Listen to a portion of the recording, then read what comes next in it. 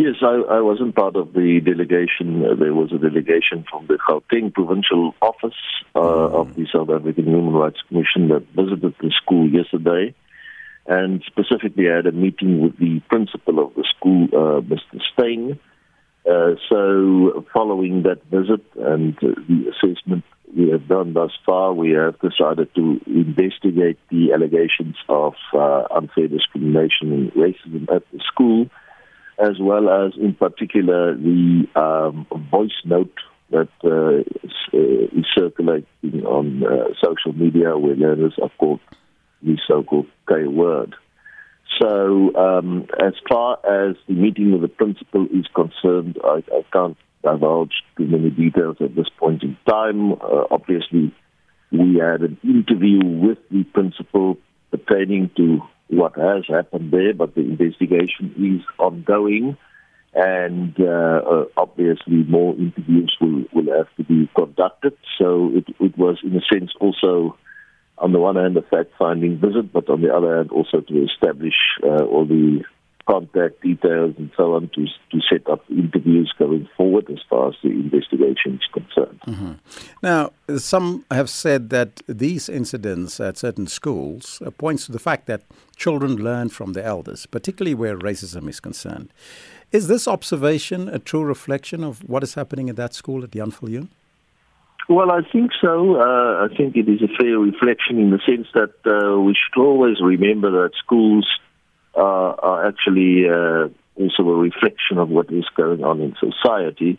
And we are still far away from really having a social cohesive society where national unity flourishes and racism is a matter of the past. So the Commission is also very concerned about this, and therefore, under the leadership of our new Deputy Chairperson, Fatima Chauhan, we will be launching a social cohesion campaign. But apart from that, we find that often what is lacking in some of these schools is that, number one, the codes of conduct are fully human rights compliant, and secondly, there is a need for a diversity and sensitivity program that would actually be rolled out in all schools. And therefore, we have made contact with the Department of Basic Education and will be meeting with one of the members of the senior leadership at DDG, Dr. Granul Whittle, this week to see if we can together establish, number one, a model code of conduct for all schools, but also, number two, a diversity and sensitivity program that can be rolled out in all schools. Mm-hmm.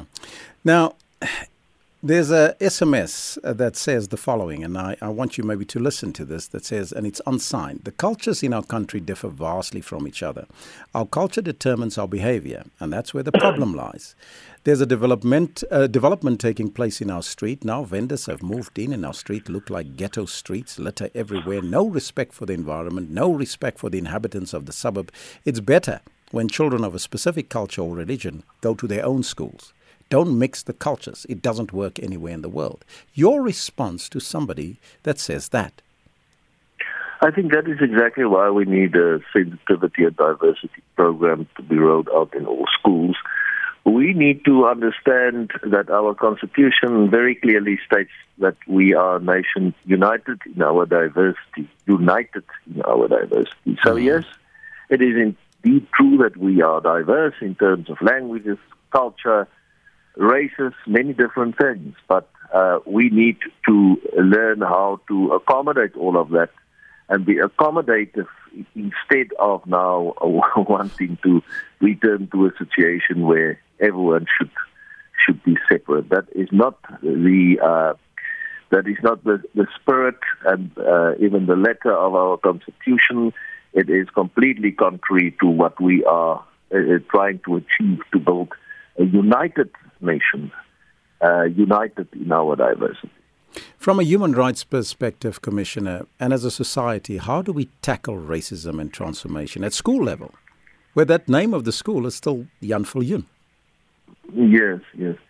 No, I think that's why I say I think there is a real need for learners, educators, everyone to be in conversation and to unpack these matters so that, and for a real diversity and sensitivity program to be run in all schools, that people can learn how to deal with diversity and how to accommodate that.